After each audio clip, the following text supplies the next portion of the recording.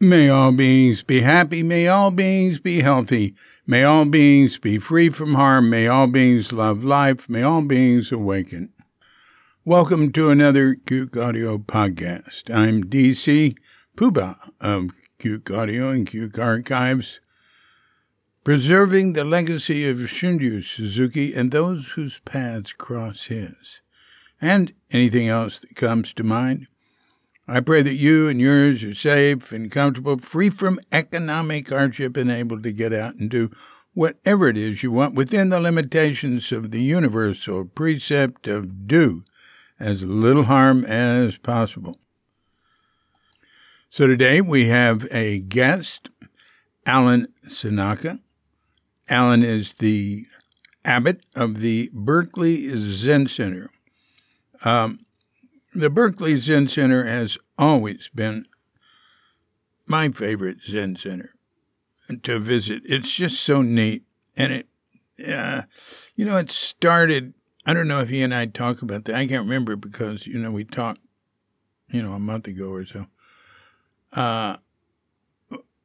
It started, I remember going over there, I think in 66, and there wasn't a Zen Center yet.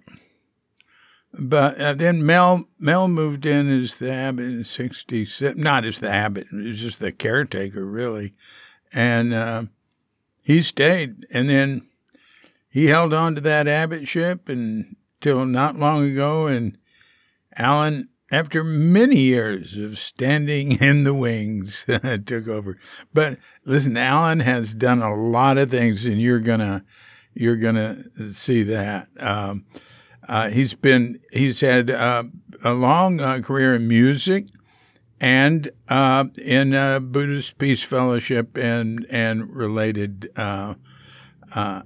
engaged Buddhism.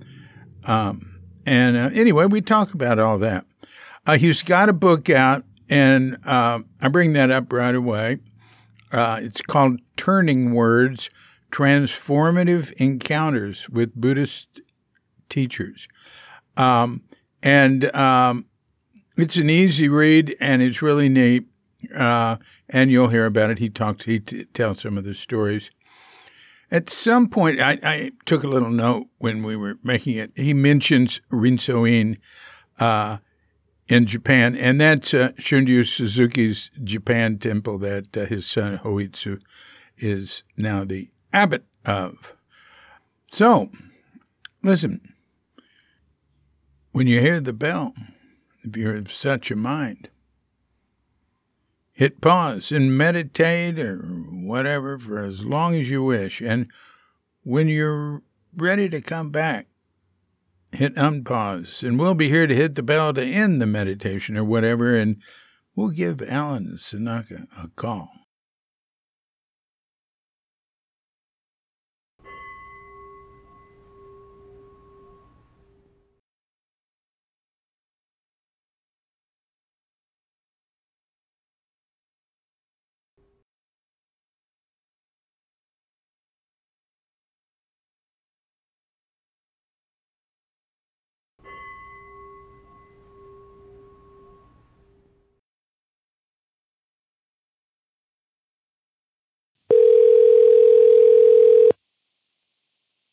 Hi, David. Hi, Alan. How you doing? I'm doing okay. Good. So, Alan. Yes. Hi. What are you up to? I know you have a new book out, and so I want to hear about that. And I enjoyed it. I've already read it. Oh, good. Oh, thank you. Yeah. So what I'm up to is, mostly what I'm up to is following the practice here at Berkeley Zen Center. Yeah. I've been abbot here for a little more than 2 years, mm-hmm. and I'm still learning how to do that. Mm-hmm. And I am writing writing. I've got I'm playing with a band for the first time since before the pandemic, which is fun. Yeah. And I've been teaching, this semester I've been teaching at Union Theological Seminary, which is really enjoyable. Yeah. Oh, that's good. So, wow. Very, very busy on this end. Yeah. Now, your book is Turning Words. Is that right? Yes, Turning Words, Transformative Encounters with Buddhist Teachers. Yeah. Mostly Buddhist teachers. So how did it come about? Well, I just started, at a certain point a few years ago, I started writing down stories of encounters that I had, things that I went back to again and again, that had transpired between myself and teachers who I heard or that I witnessed. And I just started writing these down, and then I became more thoroughgoing about it and decided I was going to try to make an effort to remember as much as I could while I still have a fairly functional memory and write those stories down. And that's what I did. Yeah. and then it took shape. It sort of took shape as a book, and it evolved from there. Yeah. So I was very happy that I presented it to Shambhala, and I wasn't expecting. I didn't know what I was expecting. I wasn't, I wasn't pitching it as I don't have an agent, and I wasn't pitching it in an intensive way, but they really liked it. So it's been a pleasure to work with them.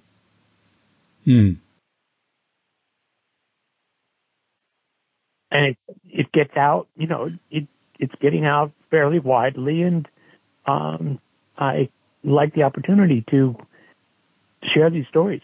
Yeah. Yeah. Why don't you, can you read us one or tell us one or?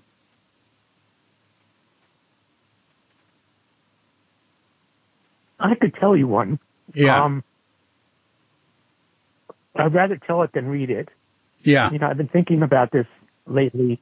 I think one of the stories is at one point, I don't know, probably 7 or 8 years ago, Sojin Roshi, my teacher, was just kind of musing, reflecting out loud. He said, "Well, everything is really going great here at Berkeley Zen Center, but it could all go just, disappear in a moment." And that's what happened. The pandemic came, and everything that we relied on as a rhythm for practice or as a form of practice instantly disappeared, and all of us had to reconstruct that, including him. And also it happened, just to say, this happened while he had recently been diagnosed with cancer, and so the cancer was also moving forward. So yes, things can go very quickly. Yeah. There's some things that we feel are really solid. Yeah. Not necessarily so. Yeah. Yeah. That's, Dogen said something like that. I remember, and I think about it a lot. It's something like there's no power on heaven and earth to assure that you'll be alive in, I don't know, the next minute. Right. So that's one story. There's a lot of stories, actually, that started digging around. One of them, the book starts actually with a story about an exchange with my father that goes back to about 1973 or so, which was before I had formally taken up Buddhist practice. I was living a life of an activist, and he came out to visit me, and actually he came during a moment when my first marriage was breaking up, but we kept it a secret from him and my stepmother because we just didn't want to go through a lot of explanations and a lot of tangled emotions. So my wife and I, we were on good terms, but just we didn't feel like we could stay married. So we're driving down 80 in my car, and I think I was driving, and I was driving him, and he turned to me and said, "Are you happy?" And I got angry at him. I said, basically, that's not the point to me. The point is to be useful. And it took me, I think it took me another 40 years to realize that he was actually asking a highly pertinent question. And my answer was only half or less than half right. I wasn't happy. And maybe I was useful and maybe I wasn't. But what I feel like I've learned through our practice is that if I can't really be in contact with happiness, then I'm not going to be useful. And that was all he wanted was, he wanted a sense of fulfillment and joy in my life, which was a wonderful thing to wish for his son. Yeah. But I couldn't accept it then. Yeah. Yeah. Well, that's where I start. That's where I start the book, actually. Yeah. Right. If you want to say anything more on the book, please do. I have another question. There's not a lot more that I think I need to say. I'm really pleased to get it into people's hands and to get feedback. And I've been getting some feedback. And if one wonders how stories transmit truths, it's an interesting thing. I mean, really, in a sense, these carry some of the they're turning words in the sense that many of the koans that we read are turning words, right? And I'm not glorifying these as koans, but they had that function for me, and I'm curious to know if they spark anything in other people, in readers, in friends, and so forth. Oh, I'll give you some feedback on the one about me. Yeah. I wasn't a board member. I said that to Lori at a meeting, just a general meeting. Oh, a general meeting in the Richard Baker debrief. Yeah, when she said why aren't you upset or something like that. Right. And Yeah. I said, I have low standards. Right. Right? Right. Yeah. But that was a story I always remembered. She told it to me, and it's like that had an impact on me. Yeah. Yeah, that was a time. Richard Baker just turned 87 in a few days ago, 2 days ago or something. And he's like the Energizer Bunny. He's still teaching, and wow, good for him. Yeah, amazing. Well, where does this all start? Where were you born? I was born in Brooklyn in December of 1947. In the great blizzard of 1947, actually. And spent my first couple of years in Brooklyn, and then we moved out to Great Neck on Long Island, and that's where I lived until I went to college. And it was there that really my questioning mind evolved. And I was lucky to have just an incredible group of friends, just really brilliant and creative, and we are still friends. Most of us. So how so? How did? What do you mean?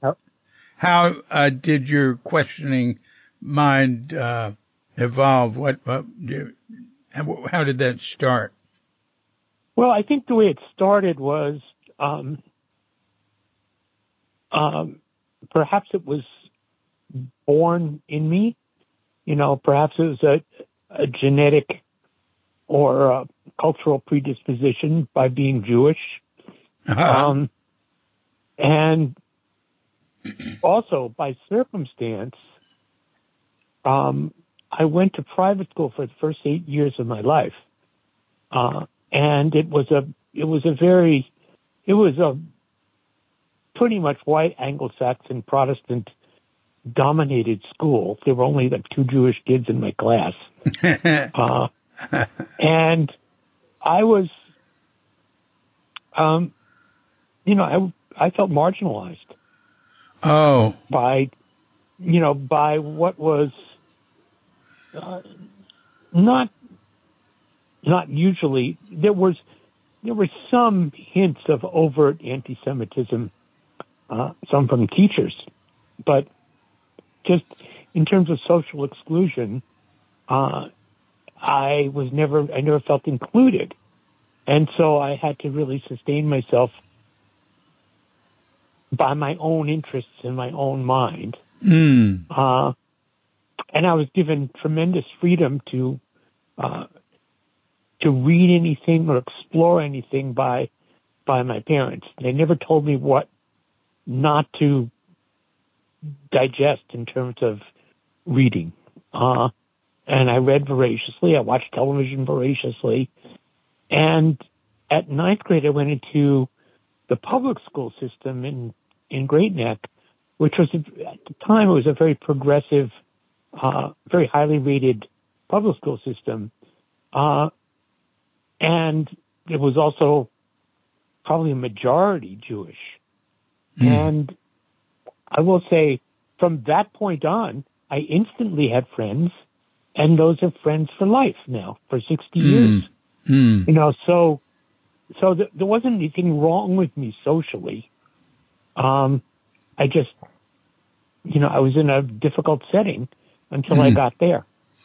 I just want to make one comment. I'm from Fort Worth, Texas, and I really didn't know much or hear much about anti-Semitism until I I started, I got involved in civil rights and SDS and meeting people from the East Coast and living in Mexico and being in California.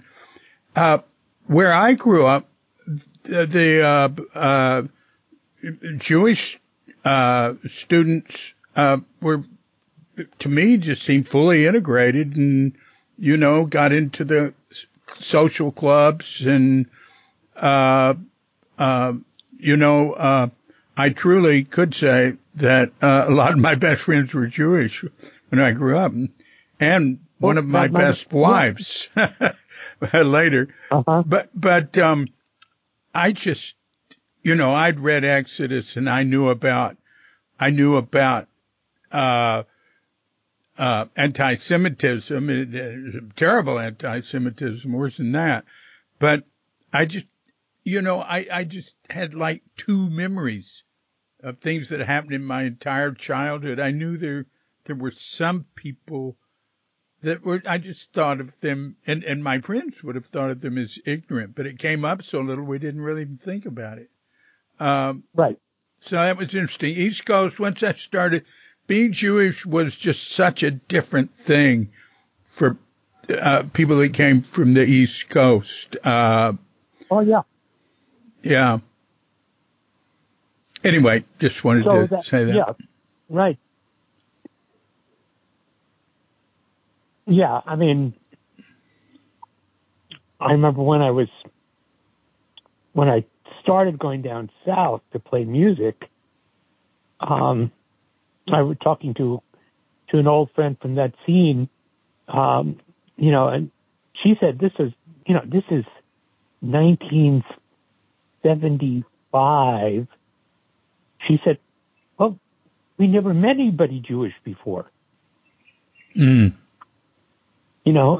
It's interesting. Mm. So that was really, cultural waters that I swam in. Yeah. Yeah. Well, not religious waters. The problem there with the religion was that I was forced to go to Hebrew school, and it was horrible. And it was a complete disconnect because there was no Jewish practice in my home, except when we went to see my grandparents in Brooklyn. Mm-hmm. And my Jewish education was strictly to, out of respect for my mother's father. It didn't have anything to do with what happened at home. So it was really, that was also quite disconnected. And that was interesting because what I understood was that I had an aversion to ritual or any kind of religious thinking. And it wasn't until I really took up Zen that I realized that was not the case, that I really loved the ritual so long as it had a meaning to me. Yeah. Yeah. So, all right. So you're back in college when your right. questioning began. What sort of questioning? Well, I was actually in high school when the questioning began. Oh, all right. Ultimately, the question is, what am I doing here on the planet? And also a lot of questioning about how to look at the world. So one of the things that happened was from early in high school, I was interested in beat poetry. Yeah. And beat literature, and that led me to reading Chinese and Japanese poetry. Oh. And that was really resonant with me, and still is. And what was resonant was in this highly competitive environment that I existed in this, upper middle class high school where everybody was kind of performance oriented, what I saw in the Chinese and Japanese poetry was an aesthetic that really paid attention to what was ordinary and recognized that there's something transcendent in that ordinariness. And that it wasn't about achievement. And that was a wonderful medicine for me to bring me into balance. And so along with that, part of the other questioning was a very intense questioning of the social and political realities that we were living. So I became very involved in civil rights work in high school, and then in other in ban the bomb activities, and then in other anti-war activities as they emerged. And that was also a through line, and still is. But by the time I got to college, I was really very much on an artistic track, at the same time as the political world was just on fire, and the country was on fire. And I had landed in a hotbed of it at Columbia. And so I was very involved in I became the editor of the Columbia Literary Magazine, the Columbia Review. But also I was involved as it developed. I took part in the Columbia strike in the spring of 1968, and I was part of a crew that lived in the president of the university's office for a week until we got beaten and arrested. And that was my education. So it was on this two tracks, these political and the artistic. And that summer, I came out. We decided we had to get out of New York. And so we came out, we got an apartment in Berkeley. And also, at that point, we decided, having read 3 Pillars of Zen, that we wanted to try practicing Zen. So we found the Berkeley Zen Center, which had been around for about a year. And through that, and so we practiced there on quite a regular basis through the summer, and a couple of days a week also we would go in and sit at Sakoji. And that was the summer. And when I returned to New York, I returned with the idea of continuing a practice of Zen, and I started studying Japanese. But the political realities they were overwhelming. And at that point, it seemed like these are two quite distinct paths that did not intersect. And I hadn't really met the people for whom it did intersect. And they were around. Gary Snyder was around, Dick Baker to some extent. Aiken Roshi was around, but I don't think he had begun teaching yet. Anyway, it wasn't until I really took up formal practice that I understood, or I could see where the intersection was between a social awareness or awareness of social transformation and the work of Zen. Yeah. So that's a capsulated story. Yeah. So, can you elaborate more on your last point? Yeah. There was not much. Well, one of the things that happened when, there was not much relationship, there was not much talk about at Berkeley Zen Center when I was there, or in Three Pillars of Zen, or in anything that I was reading, which there was not a lot. There was D.T. Suzuki, and there were Paul Repp's books, and there was Alan Watts, but none of them were talking about what we might now call engaged Buddhism, which is not to say that they didn't have a social awareness, but they weren't really weaving these together. And I think in subsequent years, it really was woven together here in this country. And the fact of the matter is that it's been, and this is one of the things that I'm teaching and learning at Union this year, is what a rich tapestry of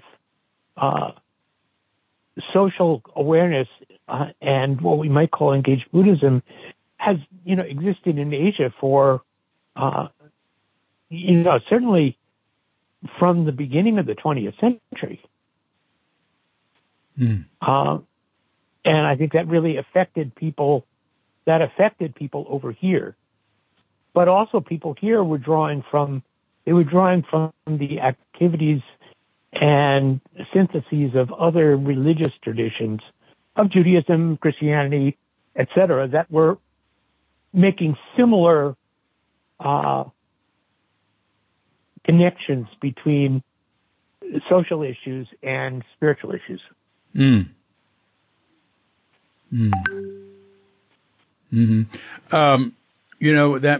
That I think of something there is that when Diane Goldschlag came out in 1968, it was Jim Forrest who sent her. Do you know who that is? Yeah, I do. Yeah. Yeah. What's the name? And he had brought Thich Nhat Hanh to Tassajara in 1967. Right. And he was with the Fellowship of Reconciliation. Is that it? That's right. Got it. He was with Fellowship of Reconciliation, which then became was kind of the Buddhist Peace Fellowship existed as one of those fellowships of reconciliation. Yeah. So when folks started that in 1978 in Hawaii, but it started actually as a chapter of Fellowship of Reconciliation, and then the FOR said, "Why don't you start a Buddhist fellowship?" Fellowship of Reconciliation. I think its roots were more Catholic. Is that right? No. No. Its roots were probably Protestant pacifist. Oh, really? But it had these different religious organizations that were by denominationally independent fellowships. But I think some of the Catholic activists were very well known and were completely connected to FOR, like the Berrigans and others of the real active nonviolent figures, amazing people. And it wasn't a big world, so everybody knew each other.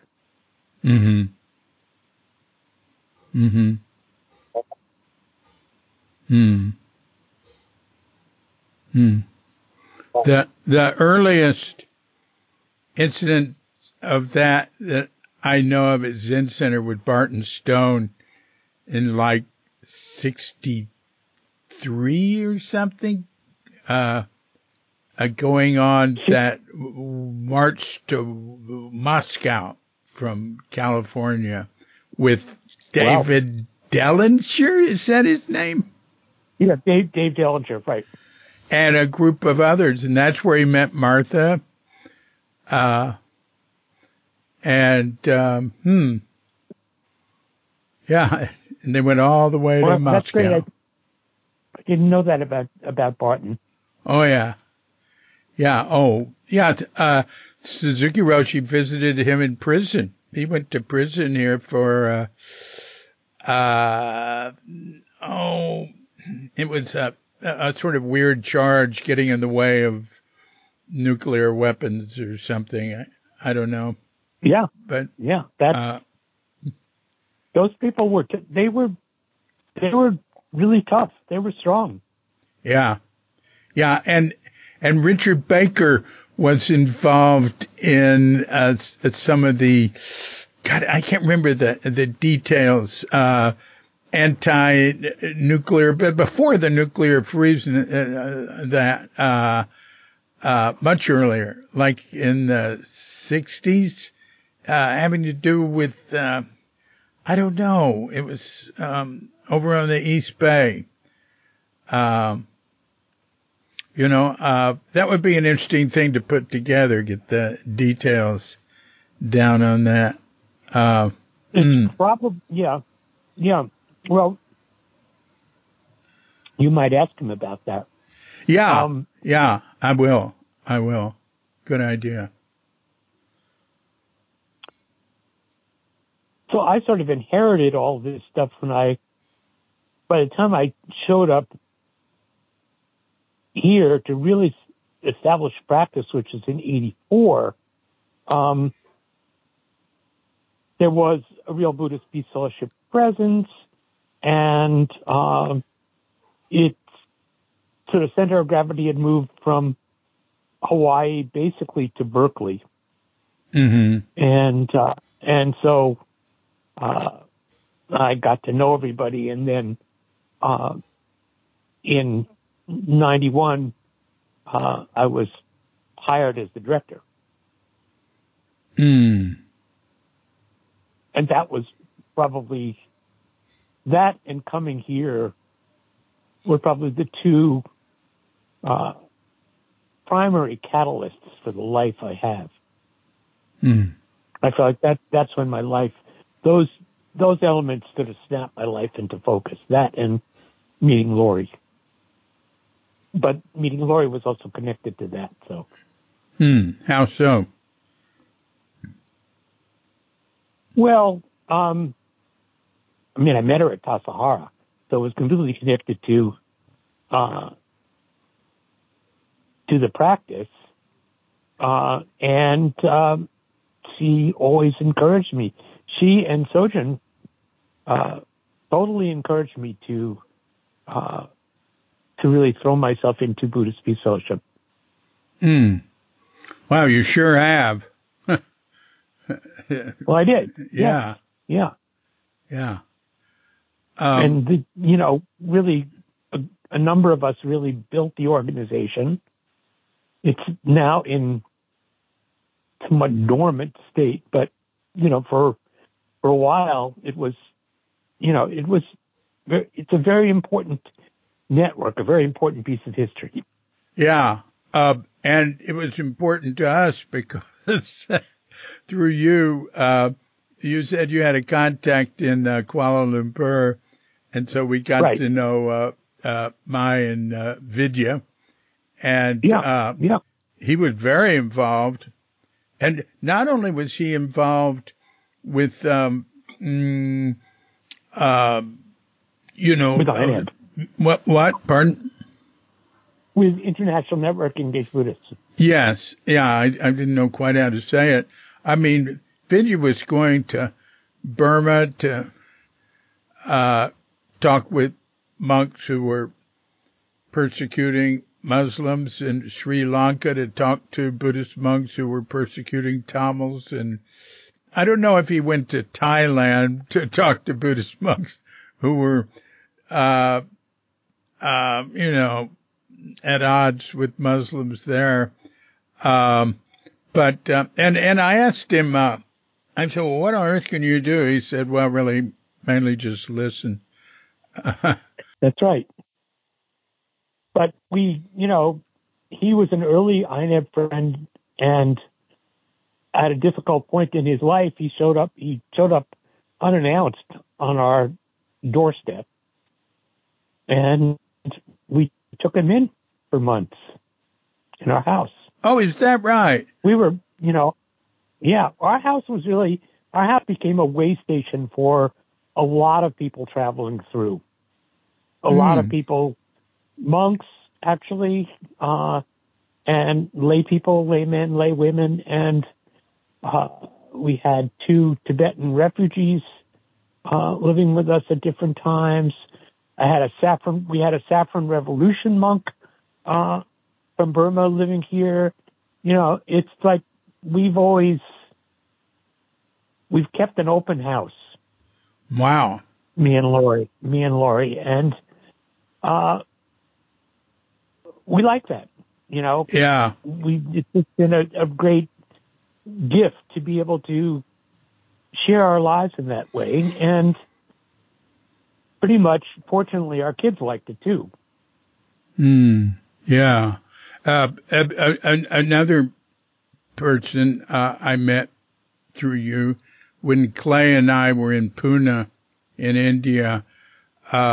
We stayed at the Dalit house, Untouchables. You stayed at Minuski. Yeah. And that was a connection through you. And that was really interesting, and we meditated with them, and he took us to a really interesting restaurant, and he brought out a copy of Crooked Cucumber and had me sign it.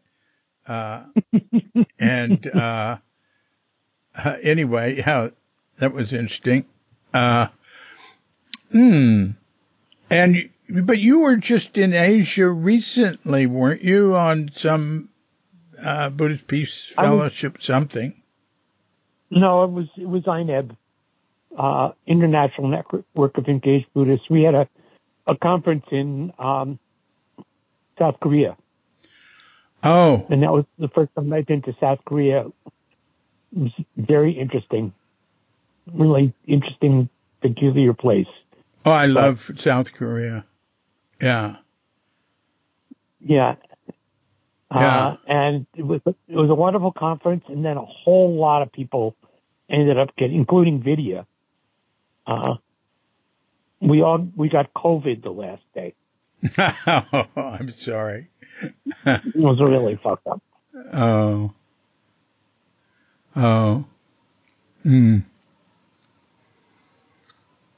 And that wasn't that long ago, was it? When was that? No, it was like the end of October.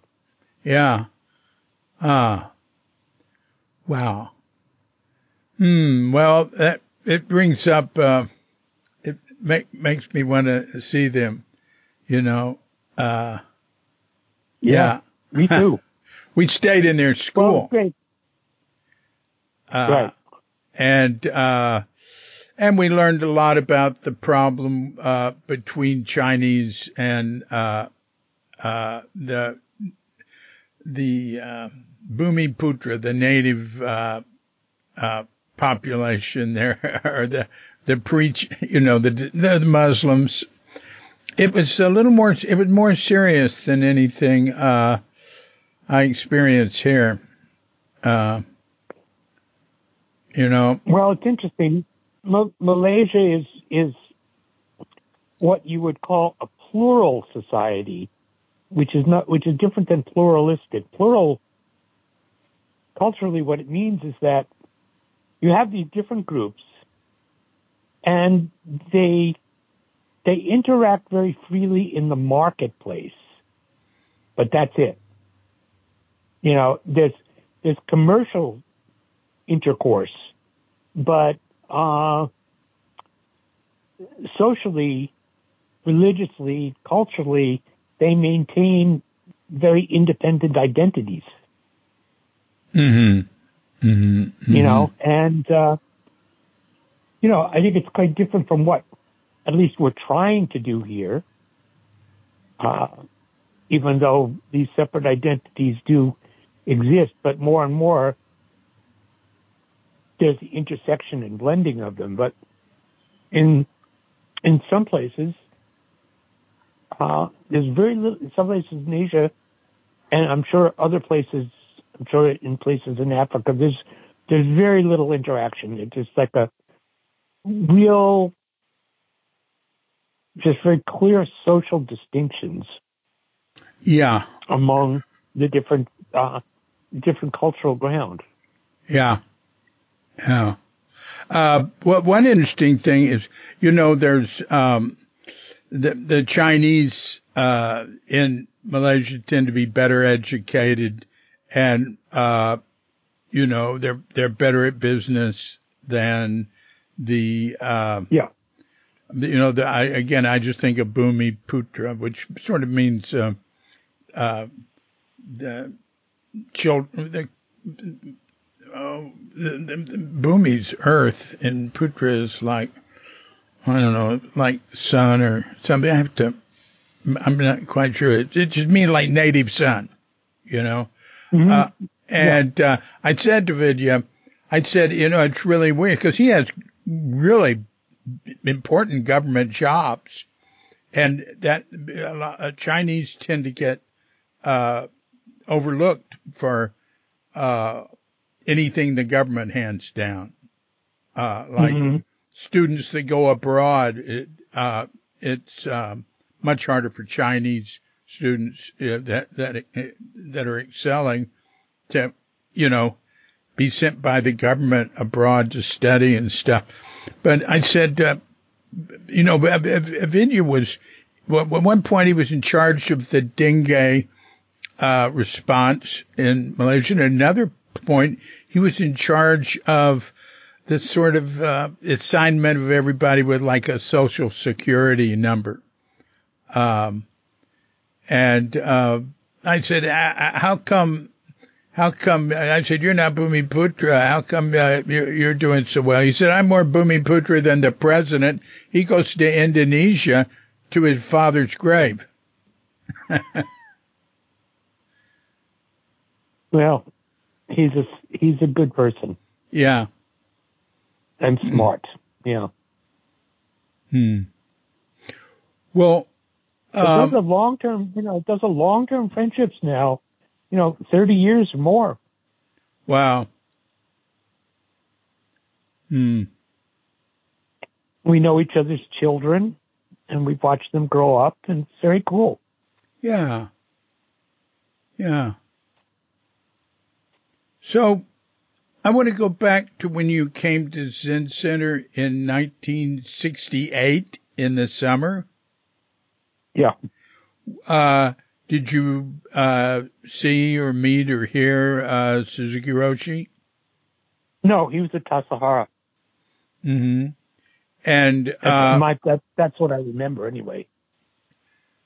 Well, he was. I don't remember. I don't remember anybody basically. I remember Mel. One of the things at that time, both at City Center and also at Berkeley Zen Center, I don't think I had any conversation with anybody. Yeah. And nobody reached out to have a conversation with me. And, I was shy and I was watching, taking stuff in. I have some regrets about that, but it's okay. That's what happened. Yeah. Well, it was Sokoji. It wasn't City Center, like you said earlier. Yeah, it was Sokoji. Yeah. Yeah, my first time at City Center, it's interesting. My first time coming to City Center was, I was still living in San Francisco. I went there one evening. We were musically accompanying Allen Ginsberg. Oh, neat. And I remember we were in the corner of what's now the Buddha Hall. We were set up there. And that was my first time there, which probably was not so long after it moved into that building. Oh, yeah, I can believe it because they wouldn't use the Buddha Hall that way after it got established. It wasn't the Buddha Hall, I don't think. Yeah, well, that's very early. So that was like in maybe it moved into that building in November, like 19th or something of 1969. So right, so this was probably in 70 or 71. No, it would have been within, I think, within early 70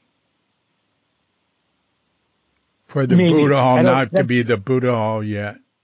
Well, maybe it was the Buddha Hall. I don't know, but anyway, that's where we were.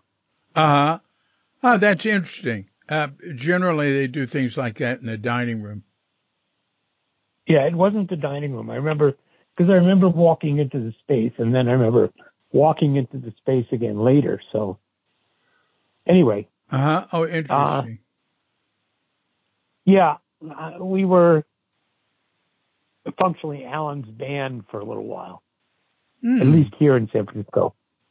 Oh, that's neat. Yeah. Well, when so you were out there in 68 and then you went back to Columbia, right? I went back to finish a year. Yeah. Yeah, and, one more year. And then did you go right back? No, then I moved to Woodstock to be in a rock and roll band. Oh, really? Yep. Right after graduating in 69, my band moved up to Woodstock. Wow. The summer of Woodstock. So were you at Woodstock? Nope.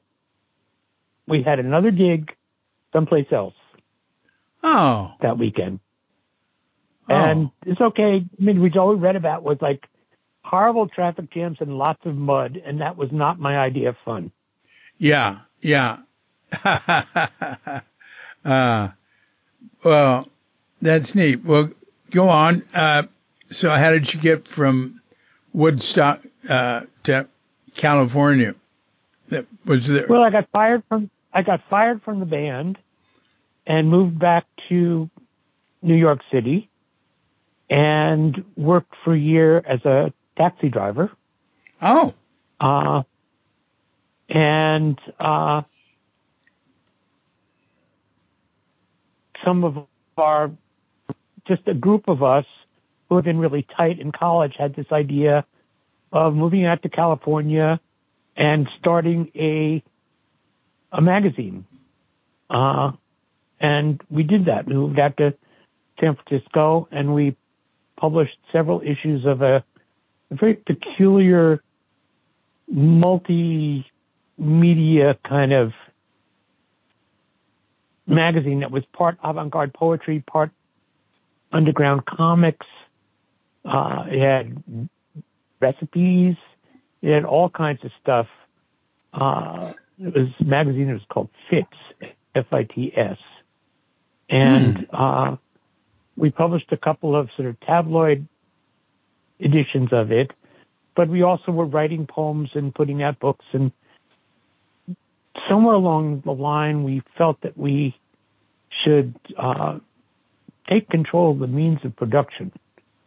So we went to printing school at City College in San Francisco. It was a program run by some of the union printers in the city. It was a really good program. And we learned how to do small press work. And we bought 2 presses and set up a printing shop in the heart of the Mission. And that shop, which was also called Fits, F-I-T-S, continued for about, 6 or 7 years. It moved its location and became, sort of a pivotal radical print shop for movement functions in the city.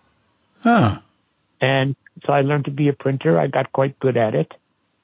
But I was also I was also playing music, and my marriage was breaking up, and I had an opportunity to join a band that was in Ithaca, New York. And so I did that. I moved back east in the summer of 74, I think. And that band lasted about a year. And the long story short, I was invited by a college friend to be a co-editor of Sing Out, the national folk song magazine. Oh yeah, in New York. So when the band broke up, I moved to Brooklyn, and for 4 or 5 years I worked at Sing Out. Oh yeah, I remember Sing Out. Sure, I sort of associated with the Weavers and Pete Seeger. Yeah, well, Pete was on the board, and I knew him. I mean, that was a great job, like the job at BPF. I mean, I just got to meet everybody. Yeah, neat.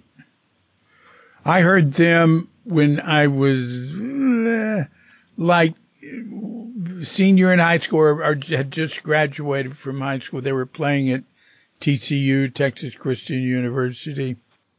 I was into that folk music stuff then. It was wonderful. I loved it. And they were very socially engaged. Oh, well, yeah. I mean, that's what the end of them was. They were blacklisted, basically. Yeah.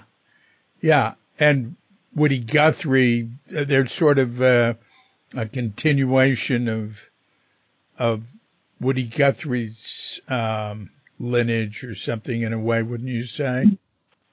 Well, absolutely. They were really a continuation of what existed as the Almanac Singers, which dates from the early 40s. It's all. I know that history really, really well. And I've been kind of a student of that as well.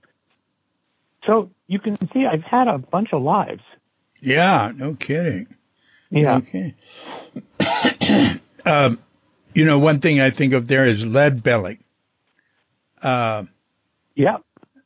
He had a peripheral relationship to that, wouldn't you say? No, I would say he had a pivotal relationship to that. Oh, is that right? He was in that circle. Oh.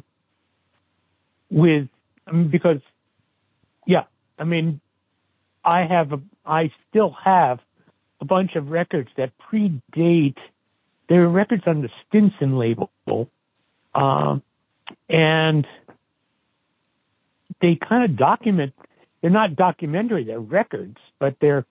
You had Woody Guthrie and Leadbelly and Pete Seeger, and all these people singing and playing together. Oh my gosh! They were on the same scene, and it was a left scene. Wow, that's amazing. And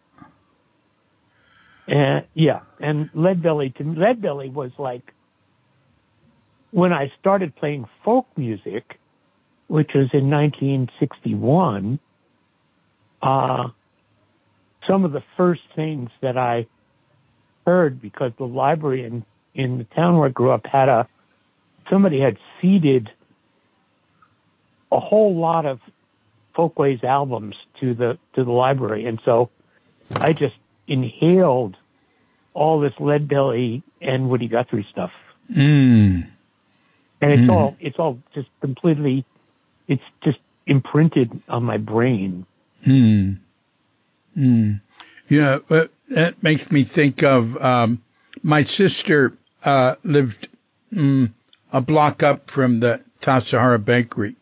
She was on Clayton, and the home she and her husband then moved into. Well, first it had Keene, I think Keane, on in a copper plate, and the words were spelled out in holes on the copper plate. And it was Walter Keane, the artist who did the Big Eyes. Actually, his wife did the Big Eyes. Had lived there, but after that, Bob Trueff and Jessica Mitford lived in that home, and wow, and and he was like probably the best known left-wing lawyer in the Bay Area, right? And she was a well-known writer. And one night, Leadbelly slept in that home. I'm not surprised. And that's also on Clayton Street. Also, is where the San Francisco Folk Music Club was. Oh, is that right? Wow. Yep. Wow. And we knew. I guess it was Benji Trueff, the son. Oh yeah, I knew Benjamin. Yeah, and Paul Disco, was best friends with Benji when they were kids. Oh, I didn't know that. Oh yeah, I have to talk to Paul. Yeah. Paul is Paul has been sitting with us on Monday mornings. Oh, that's wonderful. That's wonderful. And he's been coming and just sitting here, coming to Zazen on, I think on Tuesday mornings. Yeah. Oh. So I'm in pretty regular contact with him. One of our residents is his assistant now. Oh, really? Really? Huh. Yep. Huh. Well, Paul grew up in a pretty much in a communist home, right? Yeah. And then you have Lou and Blanche. I don't know if there was any crossover there, but yeah. All right. So this is interesting to me. So I need to go soon, but maybe we're gonna have to do part 2 or something. Yeah, we can do that. Look, why don't we do that? Because there's more ground we can cover. Maybe it's only 30 minutes, but if you need to go, because you're on the East Coast, you're still over there in Ithaca. No. Yes. No, I'm back. You're back. I moved back. Oh yeah, and you'd started the print shop and all that. Oh yeah. All right. No, I'm sorry. Yeah. I got lost there, and I remember now. Right. So wait a minute. But we only gotten 1976. Yeah. All right. So why don't we pick up there? Whenever. I can tell you, I'm a couple of months ahead on making the podcast. Okay. Because I put up one a week. I'm not in any rush. Well, I think it would be better to do it soon. While. Yeah. Oh no, that's fine. Yeah. So you just tell me when this is the best time for me to call. You just tell me what day. I think next Monday is good, but let me confirm that and send you an email. Yeah, sure. So that'd be good for me. A week later. Yeah.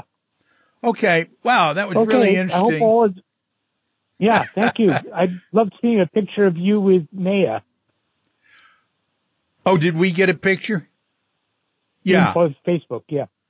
Did we put it on Facebook or did she? She did. Oh, I'm going to share it. Okay. Yeah, we really enjoyed seeing her. It was really good. Yeah, that's great. I was very impressed with her. And I don't, I don't quite know what's happening with Zen Center with this, so many people at one level of seniority moving out. My experience with Maya was she's got a really good, solid presence that would be, you don't want to move. It seems like it'd be good for her to stay longer. I also think it would be good for Reb to stay longer. I don't think he should go to any retirement home, but I don't know. I'm just from a distance. I really am not there. Yeah, well, I'm not there either. So yeah, there's a lot I don't understand about the ins and outs of Zen Center. So right. Let's leave it there. So let's talk next week. Okay, very good. You take care. Okay. Bye-bye. Okay, take care, David. Bye-bye. So thank you very much, Alan Senauke. That was good. Yeah, that's good for you. You haven't kept your head in the sand. Yeah, very admirable. I was mentioning all these people leaving Green Gulch. I heard recently that Reb Anderson and Linda Ruth Cutts and her husband, Steve Weintraub, are staying for a few more years. That's good. I thought there should be staggered leave. Staggered leave. That reminds me of a great old song. You remember that? Stagger leave. Yeah.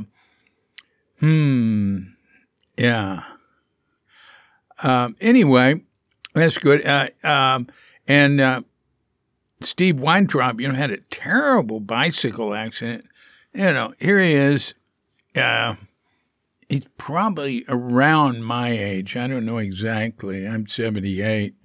And he was riding, he was preparing to join his son for this long, probably hundreds of miles bicycle trip in Oregon. So he was riding from Green Gulch to Point Reyes, which is along Highway 1, very windy roads, a lot of ups and downs. I mean, serious bike riding. He's just out for a ride.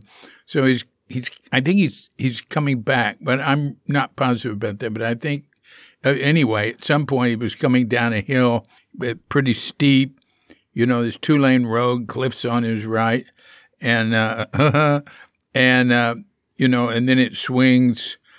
It made a sharp turn, and he didn't make the turn, and so he skidded and he broke a bunch of stuff and punctured a lung, and but he's okay. I mean, he's got an arm in a sling. He broke an arm, broke some ribs. If I recall, he broke 6 ribs. Anyway, he's written a couple of reports on how he's doing, and he's recovering well, and his spirits were high right away. He had to be helicoptered out of there. Well, he might not have been helicoptered from that spot, but he was eventually over to Walnut Creek. I'm not sure. Anyway, he says there's nothing that's going to permanently disable him. It'll all heal. That's good. Anyway, get well soon, Steve. And hey, Alan, onward ho, continue the good work. This is D.C. Poobah of Cuke Archives and Cuke Audio, coming to you from Sleepy Sanur with Doggett Bandita, guest Doggett Bumbita, Bumbu, which means spice in Indonesian. It's not Bumbu's real name, but you've probably heard me mention that. His name is Bumble. That's too hard for Indonesians to say, and we got a lot of them go through this house and are here during the day and stuff. So our housekeeper immediately started saying Bumbu. So that's cool. And so anyway, Bumbu and Katrinka and Bondi and I, we're all wishing you and yours and all of us a grand awakening.